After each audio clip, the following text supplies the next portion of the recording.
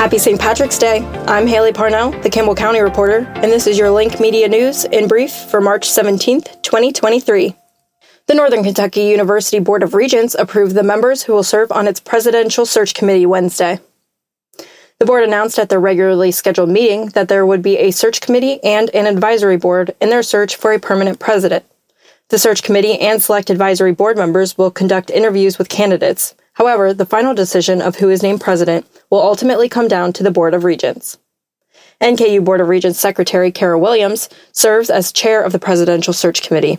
Additionally, the committee and advisory board members include faculty, staff, students, regents, and community partners. Williams said they are committed to finding suitable applicants, so they are not putting a timeline on their search. She said they are looking at things in phases, and right now they are in the planning phase. The next phase will be engagement. Then they will release a candidate profile and start actively recruiting people. A Northern Kentucky senator is at the center of the strategy to push House Bill 470, an evolving bill that at its core seeks to ban gender-affirming care for children in Kentucky through the Kentucky Senate. Standing on the Senate steps late Wednesday night, Senator Jay Williams, a Republican out of Verona, strategized with David Walls, the executive director of the Family Foundation, which is a Christian organization that lobbies the legislature to follow, quote, biblical values. Senator Adrian Southworth, a Republican out of Lawrenceburg, and Senator Lindsey Tishner, a Republican out of Smithfield, also worked with Williams about how to push the bill through. The impromptu strategy session came moments after Williams motioned to table the bill to the Senate clerk's desk, a temporary strategy to delay the vote and give the Senate time to potentially get enough votes to pass the legislation. The Senate only needs a simple majority to bring the bill back to the floor.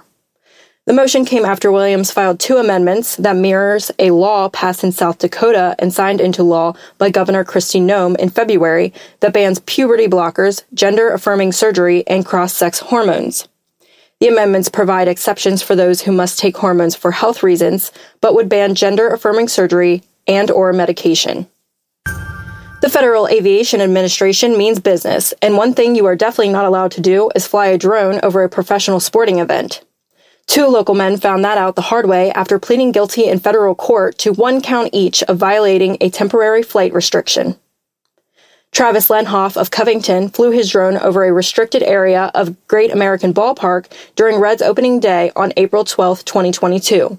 Quote, flying a drone over a stadium full of fans is dangerous and illegal without proper FAA training, licensing, and approved flight plan, stated FBI Cincinnati Special Agent in Charge, J. Williams Rivers. We will continue to work with the FAA and local police to investigate these incidents when proper FAA protocols and procedures are not followed. The other incident happened during a Bengals game when 24-year-old Dylan Dabney of Cincinnati flew his drone over a January 15, 2022 Bengals playoff game.